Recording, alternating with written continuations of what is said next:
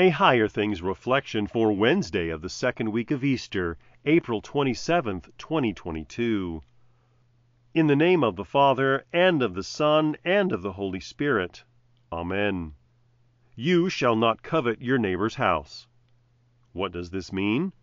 We should fear and love God, so that we do not craftily seek to gain our neighbor's inheritance or home, nor get it by a show of right, but help and serve him in keeping it. The Small Catechism, the Ninth Commandment. In the name of Jesus. Amen. Have you ever looked at the places that other people live in and long to own their home, their condo on the beach, or their apartment in the big city? We typically talk about coveting smaller things like cars, electronics, or other stuff that belongs to our neighbors. Many people around us live in better conditions and in better homes. How do we respond?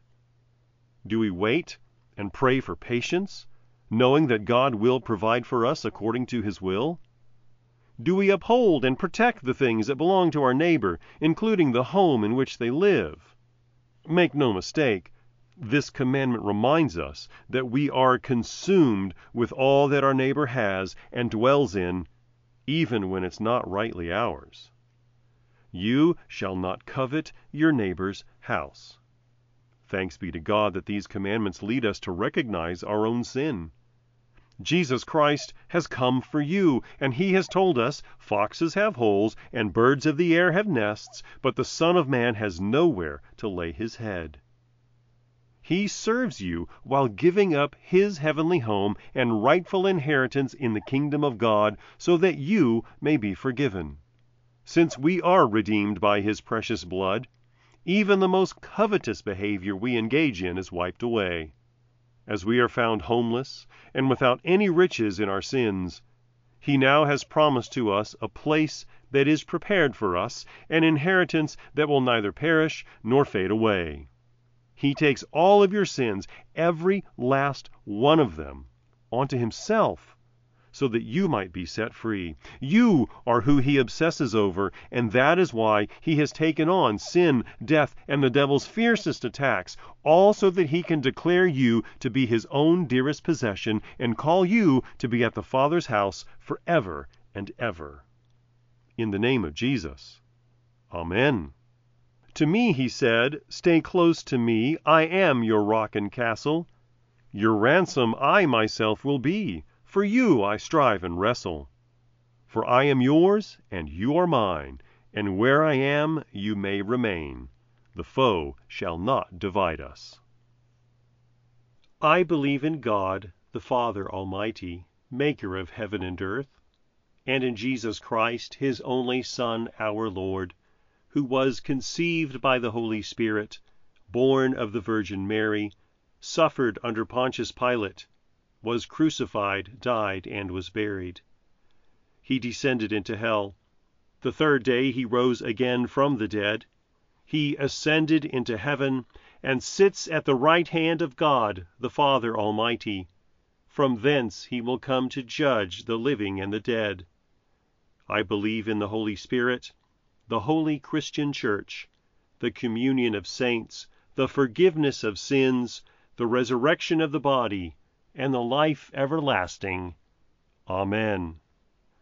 Our Father, who art in heaven, hallowed be Thy name.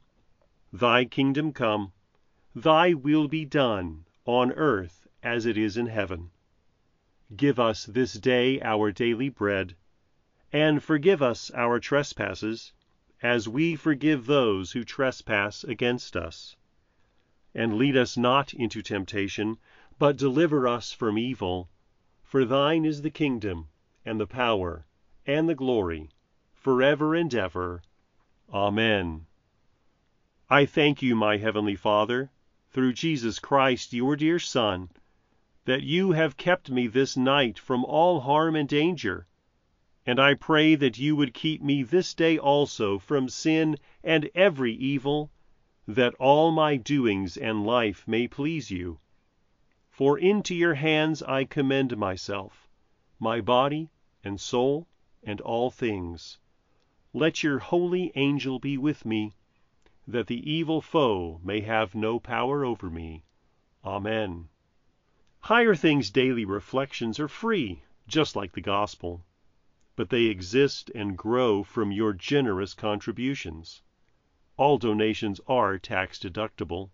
If you would like to contribute to the work of Higher Things and support these daily reflections, log on to www.higherthings.org/reflections for more information.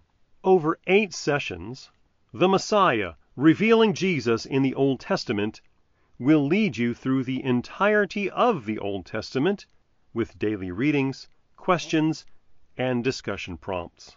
After a brief introduction that reviews Christ's earthly ministry, you will dive into the heart of the holy books that have spiritually nourished God's people from creation to today.